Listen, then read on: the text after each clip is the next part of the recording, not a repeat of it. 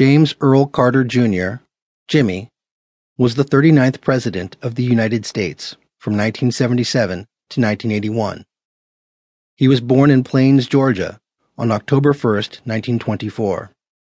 His upbringing revolved around the Baptist faith, peanut farming, and talk of politics. Jimmy, like a number of his predecessors, served in the military. Carter got married after graduation to Rosalind Smith. The Carters had 3 sons and 1 daughter: John William, known as Jack; James Earl III, known as Chip; Donnell Jeffrey, known as Jeff; and Amy Lynn.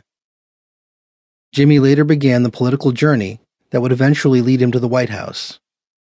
President Carter had some noteworthy accomplishments, despite the economic woes of his time.